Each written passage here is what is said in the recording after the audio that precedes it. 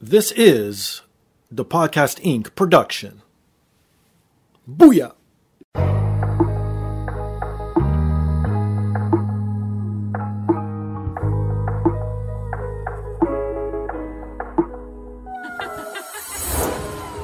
And now, this is the moment podcasting fans listening around the world have been waiting for. Coming to you, not so live from a listening device of your choice. It's time!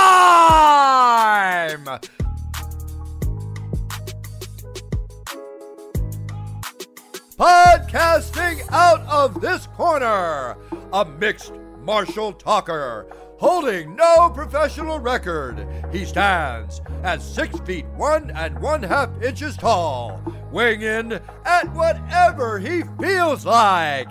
Hailing out of Toronto, Ontario, Canada, presenting the sometimes angry, always funny, self-proclaimed podcasting champion of the world, Steve Fingerstyles.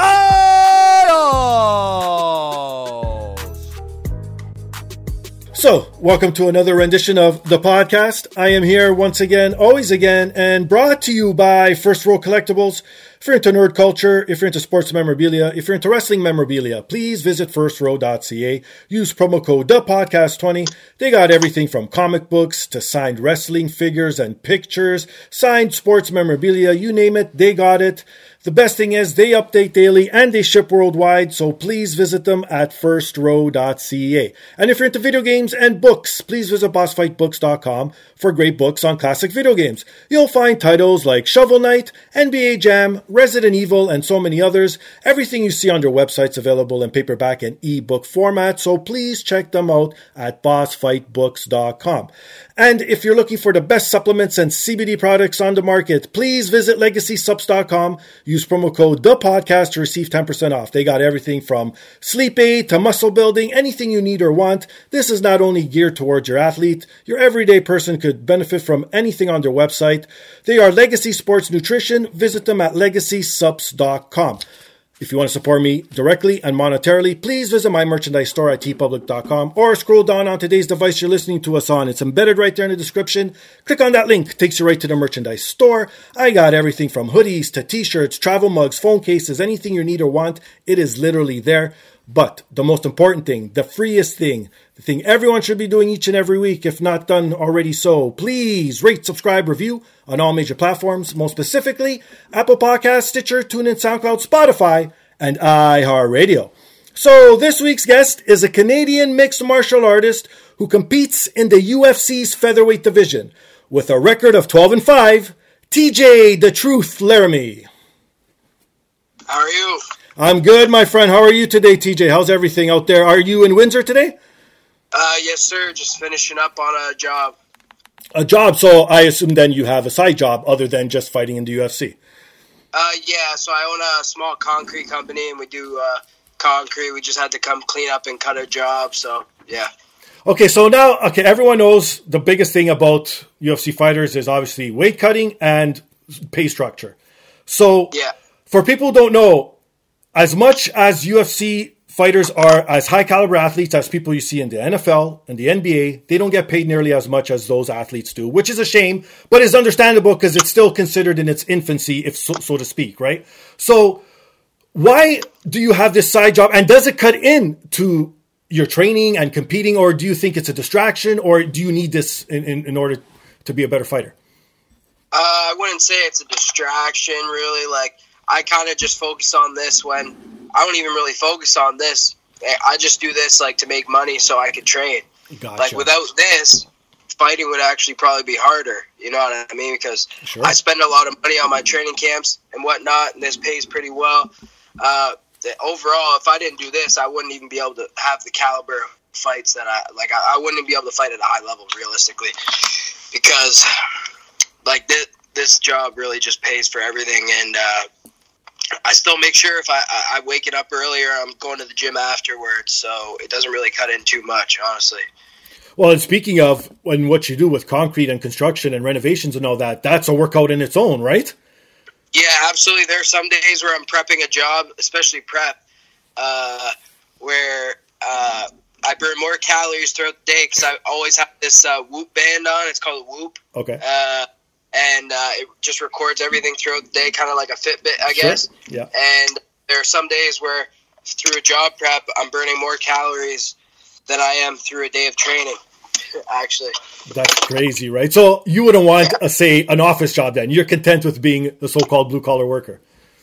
Yeah, absolutely. Like, I could not sit inside all day. Like, pretty much the only time I sit and don't really be active is during the middle of training camp and I'm a little bit tired and dieting. Sure. And I play video games. That's it. I play some Xbox, and then other than that, I don't really do too much. And now for people who don't know too, I'm glad you brought it up, the whole training part of it, how it also costs. That eats into the purse as well. So you got the training, you got travel probably some of the times to even bring in other fighters if you want to train with them and whatnot. Like, you know what I mean? All this sort of stuff. Then obviously if you have a manager and that sort of team all behind you, next thing you know, you barely have what's the calculate? 40, 50% of your actual purse in your pocket? Yeah, it's nothing really. Like I fight for pretty much to break even at this point. Wow. And it's like, that's fine. Like, I know what I'm signing up for. I do this because I love it. I was doing it before I was getting paid. Sure. But the thing is, if I was trying to make money, I would just do concrete. I could get rich off this. You know what I mean? Right, if I kept doing this, I'd get rich. You know what I mean? But I'm not really worried about the money. Making money's easy, and that's something I discovered when I opened up a concrete company. I was like, man, it's hard work, but if you really want to put your mind to something and make some money, and you know what I mean, work hard. Sure. I've been working hard my whole life for a lot less money, you know what I mean, and probably a lot more hard work. You know, I'd say fighting is than this, and so it. And another thing too is like, I'm glad I started this up. Okay. Because it's kind of given me some security in the sense where it's like, okay, well, I can give 100% in the fighting. I don't have to worry about what's after this, because if I need to make money, I can make money. You know what I mean? The option's always there, and that's not to say it's a security net or it's going to make me train any less hard. It's just it's good that it's there, so I know, you know, if it ever comes down to it, and you know, end of the road, I got to hang the gloves up, and I didn't really make the money I thought I would. Right. Then you have this, right? And it doesn't matter, man. Like, I'm always looking. I'm the type of person who's always looking to achieve more, do more. So it's like, I could be a multi-millionaire, world champion. I'm still gonna want to find other ways to better my life or challenge myself. So that would most likely be with starting my own company, business venture, whatever it is, you know. And you know what? I love that you brought that up too, that you could do pretty much both and still be successful. And it's not really a fallback, because it's not that I hate the people. It's just that everyone has a different path. So those people who could go 100% and do that craft solely, congrats, hats off to you. I'm like you, myself. I'm a podcaster, been doing this for a long time. I got sponsors, this and that. I still have a full-time job as well. Like, you know what I mean? And it's not to say that it's a fallback, but it's like, I could still do both and still be successful at both. So why not do it? Now, if it interferes in either or, then I'm going to have to sit down and be like, okay, what's more important? What will make me more money in the end? Because obviously I don't care what anyone says. You have to survive. And especially, you know, here being in Southern Ontario, everything is skyrocketing through the fucking roof. Like, the cost of living is going up higher than people are getting raises, and you know what I mean? So it's like, eventually we're going to fall behind, but it's crazy. Like, people don't put into effect that you could do both. Like, how about all those people who are good at, like, say, for example, that are athletes, that are comedians, that are actors, like, can do all three amazingly. Imagine if you told them, oh, no, like someone like The Rock, all you can do is professional wrestling. You can't do nothing else. You know what I mean? So how did this all start then for you? You said being a world champion. Obviously, that's the goal for every fighter who gets into it. How did your journey begin into mixed martial arts? So basically, my dad kind of got me into it. I started more as like a fan watching it. Okay. And then eventually I tried out a kickboxing class, and from there it was history. Within a year I had my first amateur fight and grappling tournament. Sure. And then it was just you know, feeling that winning and feeling that individuality of the sport where it's like you work hard and it pays off no matter what, you know. You think the work's not paying off now, it'll pay off down the road, trust me, no matter what. Like it's hard to explain to some people, but like, even if it doesn't work today, it doesn't work tomorrow, it might work a month or 2 months or 3 months from now, but at some point, I promise the hard work pays off, man. Yeah, no kidding. And you said you started off with kickboxing. So is that your favorite discipline, so to speak? And do you have a discipline that you're like, oh man, like, for example, if it's jiu-jitsu, I don't want to roll today or something. Like, do you have like a favorite and a least favorite? So jiu-jitsu is probably actually my most favorite, actually. I would say grappling. I started at a kickboxing school, but I really like grappling more than anything. Nice. I have actually a grappling super fight in Pennsylvania at the end of May 29. There you go. So staying active there, I train with one of the best jiu-jitsu teams in America, really in Ohio. It works out that I'm in Windsor because I can just cross the border and go train. So, yeah, there's that. And, I'm just, I'd say jiu-jitsu 100%. It's something I could see me competing in until I'm old, you know what I mean? Like, it's something. Sure. I can really see. I'm not going to be an old man kickboxer. I'm not going to be 40 or 50 years old trying to kickbox. I'll train for sure, no doubt about it. But when it comes to actual competition, I'm always going to have that little bit of fire in me somewhere in there, you know. And awesome. the only way I could really see myself continuing that down the line is with jiu-jitsu.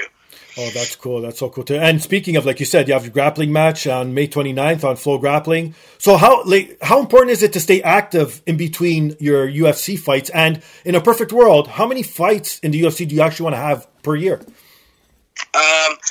Realistically, 3 fights a year I think is perfect for me in the UFC.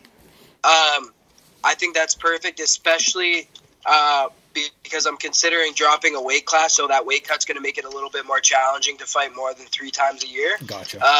But the in-betweens there, I didn't compete for a year and a half, right? So a little bit over a year and a half. So that was the longest time in my career I didn't do anything. And it's just, I felt it a little bit. My fight, I'd say a little bit of ring rust, a little bit of competition rust. But it is what it is, you know. That's why I took the jiu-jitsu fight right away, jiu-jitsu match immediately, and I want to keep it up. I want to keep the ball rolling, something to work towards. And, I think it's just going to up my game in every aspect. I think doing the jiu-jitsu fights are going to up my MMA game, just going to keep me in the gym better. Because a big thing that I would be out of the gym for a little bit long after my fights. I wouldn't really be dieting in between fights. I'd be eating crazy. And, like, I'm just, everything in general, I'm tightening it down. So that's why I think keeping the competition going is really motivating in that aspect. So how does exactly it work with your UFC contract? I know you guys are allowed to grapple, so anything minus striking, I assume, then? You're allowed to do on the side? So nothing, like, I guess, like a professional level. You know what I mean? Like, okay. Like, considered a professional sport. Sure. It's like an exhibit. I guess they're all basically exhibitions, you know. I'm not signing any contract for this match. I'm just showing up. Gotcha. Okay, yeah, that makes sense. Yeah, because, why not let you guys at least stay active? It's true. So your first fight was in Pancrase back in 2015. Now, what you won, obviously, first round TKO punches. I didn't even know they were still around because I'm old school. I'm back in the Pride and the early UFC days. And when Pancrase first started showing up, it was more like slap-based, submission. And now they morphed and now they accepted the global MMA rules, as they call it, or whatnot. But how did you get involved with Pancrase and how did that become your first fight? So it actually was part of a reality TV show called Fight Exchange. Oh. That aired on the Super Channel, which is a channel on Kojiko. Yeah. So that's basically how it went about. They offered me a spot on the show. I was only 17. Obviously, I couldn't fight pro in North America at the time, and I was kind of above my years at the time when it comes to competition. And that's basically how it came about. They filmed us 2 weeks leading up to the fight in Japan, living there, training there a little bit, and then we fought. And I fought a guy with like 30 fights. Jesus. Yeah, it was a cool experience, but not to mention that Pancrase is a legendary organization too. A lot of world champions have fought there, so it's pretty good experience, man, to get there, especially for a 17-year-old at the time. It was pretty awesome. Yeah, no kidding. And again, I have a lot of pro wrestling fans, and for people who don't know, Pancrase was founded by Masakatsu Funaki and Minoru Suzuki, who are huge legends in the pro wrestling world. And like I said, when it first started, they wanted so to speak, a real pro wrestling show where it wasn't predetermined. So you still have your matches, but they go in and actually slap and wrestle for real, right? Yeah. But now it's, like I said, it's formed into the actual MMA. And yeah, that's so cool that you were there at 17. So what, were you like just shitting bricks backstage, or were you fully focused and ready to go? No, back then, I was still so young. I was just enjoying every moment of it. And that's kind of a mentality I've been trying to bring back into my life. Okay. Because I've treated this almost like too seriously, where it's like it didn't really become fun no more. Gotcha. It felt like more like a job, where it's like I thought it had to be that way. Like, sure. You got to treat this really serious. But man, you don't perform or you don't fight your best at that point, and you don't learn. That's the biggest thing. You don't learn. You don't go to the gym with the idea in mind, like, I'm going to go get better today. I can't wait to get to the gym. Instead, it's like, I have to go train. I got a fight coming up, already the tones of both of those is like totally different. Like, I get to go to the gym versus I have to go to the gym. That's basically how it felt, And when I was a younger kid like that, just, you know what I mean? It was my whole life. Everything about fighting, I just wanted to be a part of it. I wanted to be a world champion. And, it was just fun. There was no money involved, no hype, no social media, no nothing. It's just about going in there and fighting, man.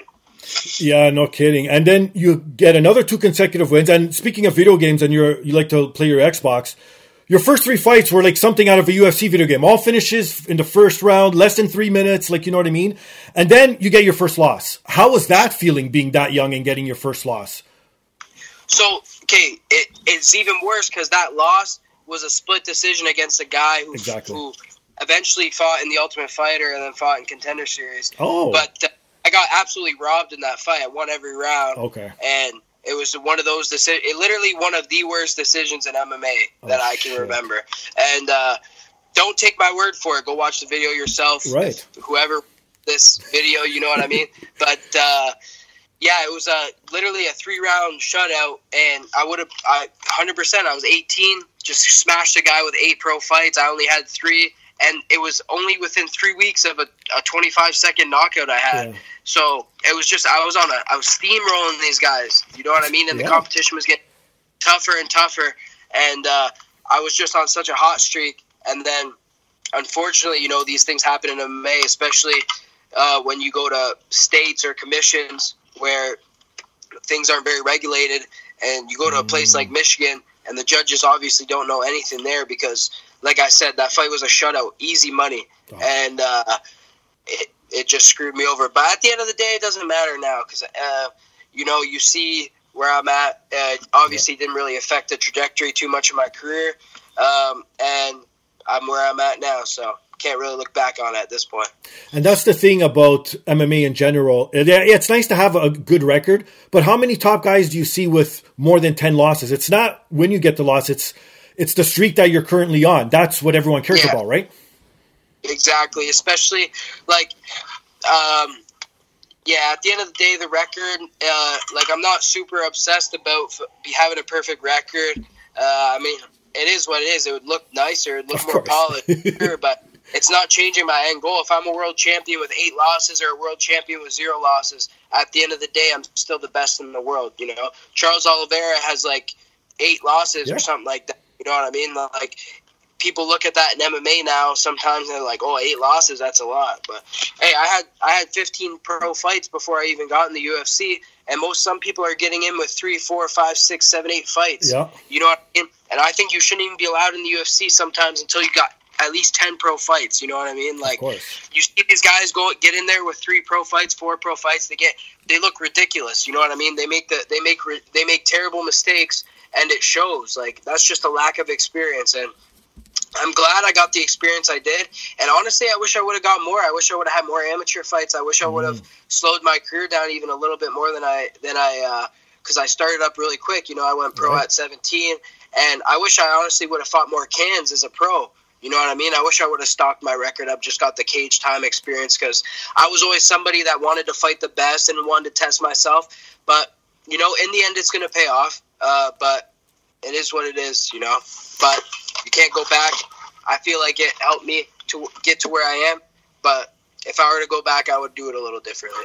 Like, I think that the UFC here, I'm just a guy on the couch, obviously, but why not have like a minor league system as the other pro sports have, where you bring in these guys who've only had 3 or 5 fights, but you see their potential, but you don't bring them in and burn them out right away, and you just build them up slowly, and you have them face like the so-called cans of the world. Yeah, see, I feel like they kind of have like that half-assed with the Contender Series a little bit. But it's like now, though, Contender Series isn't what it used to be. Contender Series now is like you win in any way, shape, or form, you get fucking signed to the UFC. Yeah. Before it was just you had to finish in an exciting fashion against a good opponent. The first couple seasons of Contender Series, like there was guys that won, like Dan Ige, for example. Oh yeah, there you had go. A crazy fight on the Contender Series.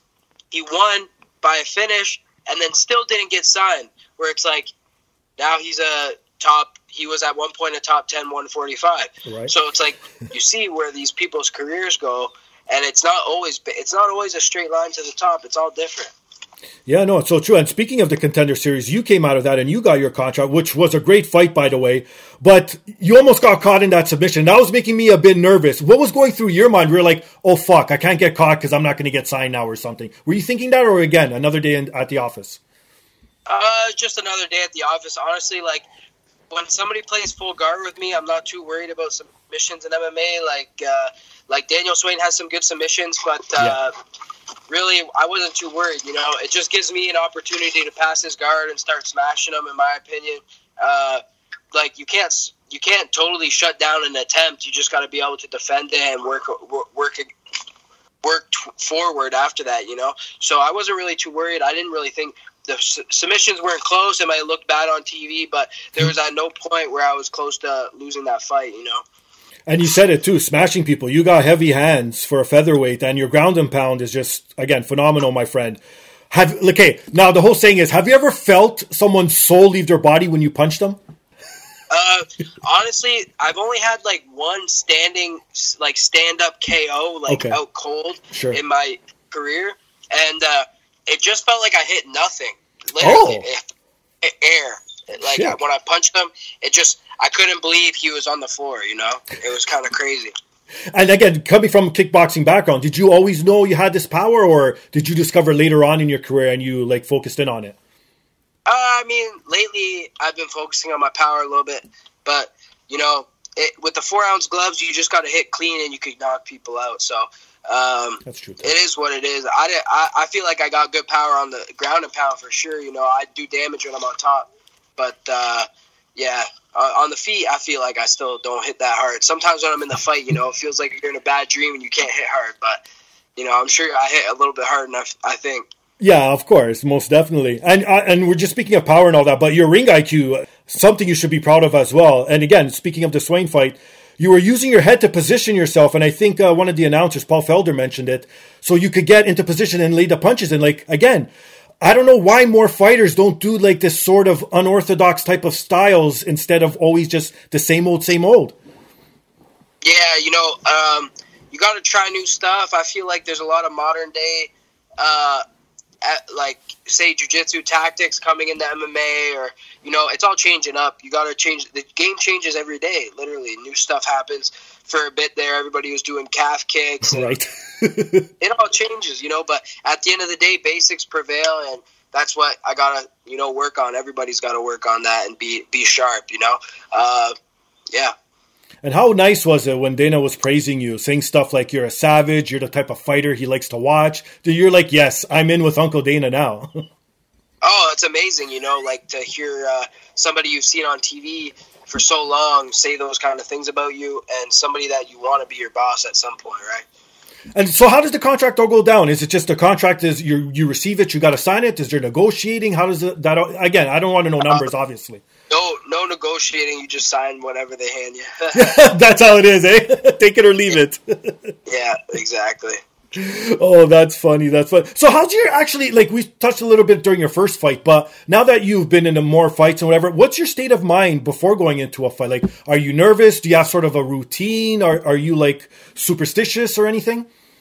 No routine so much, but I'd say like my first UFC fight, I was super nervous. I didn't really have a great training camp for that. It was a quick turnaround after Contender Series, but this last training camp was very good. And honestly, I felt very ready to fight, you know. I felt very good in the head. Maybe lacked a little bit of urgency. Maybe I was a little bit too relaxed. But, you know, there's that happy medium. And I feel like I'm obviously fighting better competition now. I'm still young, but I'm getting better every day, so. Yeah, and now you mentioned it too. You started off with 3 wins and whatnot, and now you're in a unique position where you lost 2 in a row. What's your mindset now moving forward? And is there anyone that you want to see fight up against or you match up against in the future? Honestly, I'm kind of just focusing on dropping my weight down right now to see where I can get the off season. I'm trying to get in the 150s and then hopefully get a fight booked at bantamweight. And at 135, you know, I'm open to fighting literally anybody. It doesn't matter. I think at 135, I'll be a champ in the next 2 to 3 years. That's impressive. You guys heard it here first. We'll see if it happens. I'm confident. It will, man. I've trained with some of these guys in the top 10, top 5. Know how it'll go. So what made you want to drop down? Is it just because you know you can, or you think that, again, you just match up well against the bantamweights? I think size-wise and my frame suits the bantamweight division a lot better. I'm probably one of the smallest 145ers stature and size-wise. I definitely think I could grapple. I'm one of the better grapplers at 145.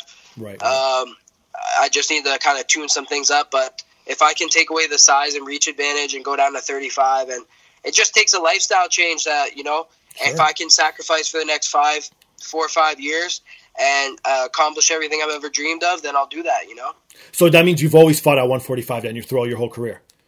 I did a couple catch weights at the beginning of my career at 140, and but I didn't really know how to cut weight too well back then, so I just moved up to 45. 35 wasn't really an option. I'm a little bit better at cutting weight, got the bright people behind me, so I really think this is going to happen, you know? Anything weird or out of the ordinary ever happened to you, say, during a training camp or leading up into a fight?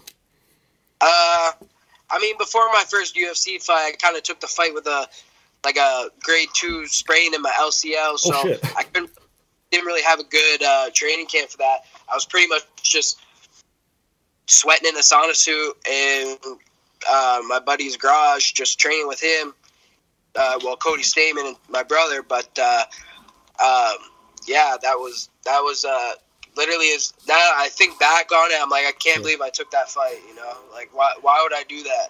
But it is what it is. Yeah, exactly. Hindsight's always 20/20, as they say, right? Yeah. And if it worked out, it would have worked out, obviously, right?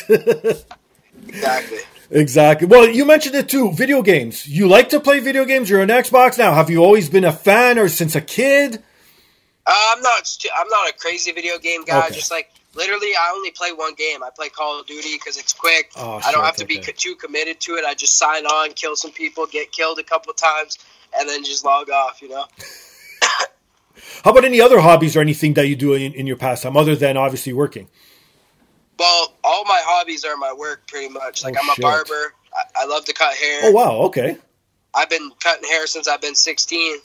So, yeah, that's a hobby of mine. Nowadays, it pretty much just helps pay for gas. At this point, I just go in occasionally and cut some of my boys' hair, you know, but it's not really a full-time gig at this point. It's not even possible for it to be a full-time gig. Oh, that's cool. And how about this? I know a lot of fighters, they like, you know, they have to have the animosity. They have to be angry before getting a fight. What about you? Do you have to be angry at your opponent, or it's just, again, business? No, it is what it is. Okay. Like, there's no hard feelings for the most part. Sometimes, you know, I've gotten emotional, but I don't really feel like I seek a benefit out of it. Sure. The biggest thing is I got to win the game. I see this fighting as a game, you know what I mean? Like, I have to win the points. I have to get my hand raised at the end of the game. That's what it takes. Whatever it takes to win the game, I got to do that. I don't need to be angry at somebody to win the game. Yeah, no, that's well said, because I know, I've had other fighters on the show, and they're like, nope, I love to fight, I like to hurt people, and I need to be angry, or else I know I'm not going to have a good bout. Yeah. Yeah, again, everyone's different. And then how about getting into boxing? Is that something, because that's the whole rage now, boxing, you know what I mean, bare knuckle boxing as well, anything like that you ever want to dip your toes into eventually? Definitely never bare knuckle boxing. Oh, maybe some pro jiu-jitsu at a higher level, but I would never bare knuckle box unless they paid me an absurd amount of money. But for what I know that they're paying people, I definitely wouldn't do that. But yeah, maybe pro boxing, maybe at some point. But I feel like I'm all in with the MMA, right? So I'm gonna do this till I can't no more. And then we'll go from there. But definitely not. I can't even picture myself doing the other stuff at this point. I've put too much time into this. No, well said. Yeah, exactly. And you know what? That's good too, because you're not looking towards the next thing. Because you know what they say: once you start looking towards the next thing, have 1 foot in, 1 foot out. That's when you get knocked out, right? Yeah, exactly. Now, another thing that interests me, because I own 2 myself. You're a cat guy. Yeah, I have. I just got into cats pretty much, but I look at them as an investment at this point. Oh shit! What? You going to breed them or something? Yeah, so I have 2 Maine Coons right now. Oh shit! 2 of them. Okay. I plan on breeding. Yeah, that's pretty much my plan. But they are cool to have around. But I'm gonna make some money in the process. But why cats? Why not like dogs or something else, or even birds? Oh, I got a dog too. I've bred my dog a few times, but especially like the COVID prices of dogs, it was a no-brainer. Right? I was like, damn, man. I was like, I could sell fucking one dog for $1,500 to $2,000 a piece. I'm like, sign me up. It's crazy. That actually just happened, and oddly enough, it's so crazy. Like 5 people I know, their pets all died within like a span of a week. Phone call after, my dog died, my cat died, and I was like, oh my God, this is crazy.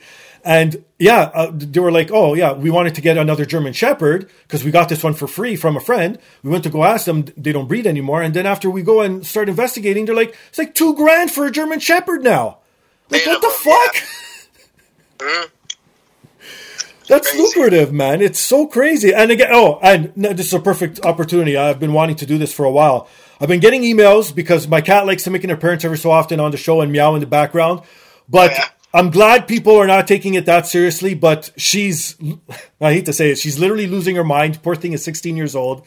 So she just starts yelling for no reason at all sometimes. I'm surprised she hasn't actually yelled once during this episode. But for people who want to know, that's what's going on. No, I'm not slaughtering her. I'm not ignoring her. She just loves to yell at the top. It sounds like she's almost in heat, like that type of meow. Oh, yeah. Oh, my cat's so annoying when she's in heat, man. It's crazy. Oh, that's the other thing too, right? Because you can't snip them or get them fixed, right? Yeah, exactly. And the male cat is still a baby, right? So he's not really...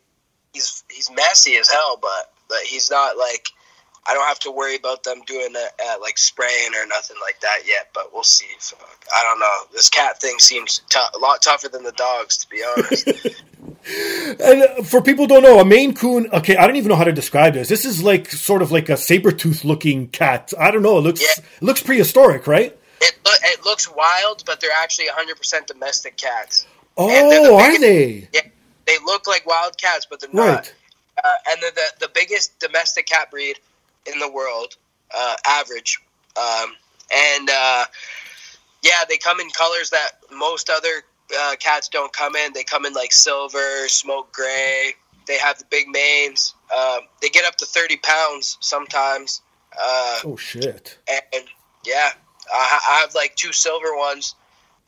So those are one of the most sought after colors. So I did my research before I bought my cats. No, you went in deep with this then, eh? Yeah. Oh my God, that's awesome to hear. Well, you want to get into the word story of the week quickly? Yeah, let's do it.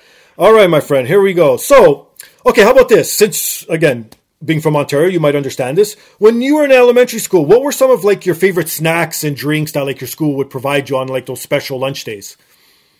Oh, like I would say the pizza probably, or hot dogs. I know, I was a big hot dog guy too. I don't know if you guys had it out there, but we used to have sometimes like a McDonald's day, And the orange juice that they would bring in, it wasn't available at McDonald's, but it came in like this huge jug or something. And it was only during like the school. Like, I'll never forget the taste of this. Again, people who are my age group probably know back in the 80s and stuff. It was just, I don't know. It wasn't sweet, but it wasn't sour. It sort of tasted like Sunny D, but not really. I don't know. It's weird. But yeah, those are some of my favorite as well. But yeah, the hot dogs were a big one for me too, for sure. So last week's story I talked about, for people who don't know, it was a bride drugging her guests at her wedding and got them all high by lacing all the food at the wedding. So now this week's story is a kindergartner trying to get her schoolmates drunk. Actually, can you imagine this in this day and age? A 5-year-old. So, the whole story. This week's story, again, speaking of, comes from Michigan, where a 5-year-old made Jose Cuervo margaritas and brought it to school and shared it with a few other kids. That's actually hilarious. I wonder if they actually finished the drink or they knew something was up. Well, that's the thing. So one of the kids started feeling all woozy, obviously, and told the teacher they weren't feeling good. And then they ended up finding out, that the kid ended up bringing alcohol. They even called poison control to make sure. Because, again, you don't know, like, what if... They're so young. Exactly, right? Like, you never know what the fuck. And imagine if they stay drunk the rest of their lives or something. It's like an old wives' tale. Yeah. Like, and all this shit. But here's what makes it weird. No one is blaming the kid who brought it in or the actual parents of this kid. The parents of the kids that got drunk are blaming the school. That's strange. Right? How are they supposed to know?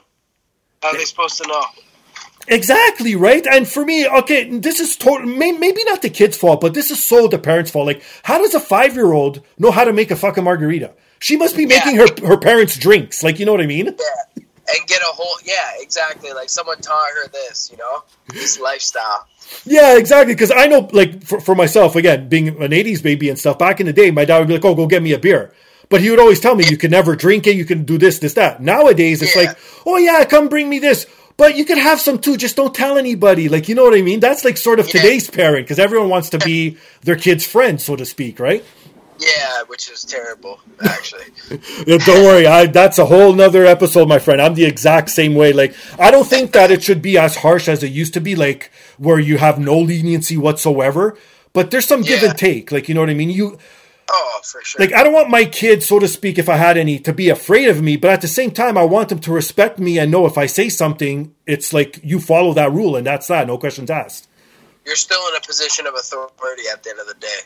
Thank you, right? And as much as you want to be their friend, you could be their friend once they become adults. When they're young, you're shaping their minds, man. You can't warp them that way, I think. Yeah. But again, it's the whole, like, me and my wife have these conversations all the time about humanity, how we always go one way versus the other. And then when we hit that other peak, we come back down to the original peak. And then it's like we can never go from maximum to minimum. It's always, we always go from maximum to minimum. There's no in between, right? Yeah, 100%. No happy mediums, that's for sure. Oh, man. Well, TJ, thank you for coming aboard today, my friend. Really appreciate you giving me your time. Plug your shit where anyone could find you. Anything you want to promote, floor's all yours, my friend. Thank you. Just, you can follow me at TJ Laramie on Instagram and follow my athlete page on Facebook, just TJ Laramie. That's where I post the most, so thank you. Perfect. And for myself, you can find me on Instagram and Twitter under Fingerstyles. You can follow the podcast on Twitter, the Podcast DAP. Email us your thoughts, suggestions, comments, anything you want to get off your chest at thepodcastdap@gmail.com. Please rewind to the top of the show. Support those fine sponsors because if it helps them out, most definitely helps me out. And most importantly, please rate, subscribe, review on all major platforms. All right. I got one last question before I let you go, my friend. Yes, sir. If you had a magic wand and could fight in any weight class during any era, what would it be? I'd want to fight Frankie Edgar, 100%, and that might be a possibility one day before it's all said and done. Because that was my hero growing up, so I'd want to fight him. Oh, that's awesome to hear. That's awesome. On that note, he's TJ. I'm Steve. This is the podcast. Peace.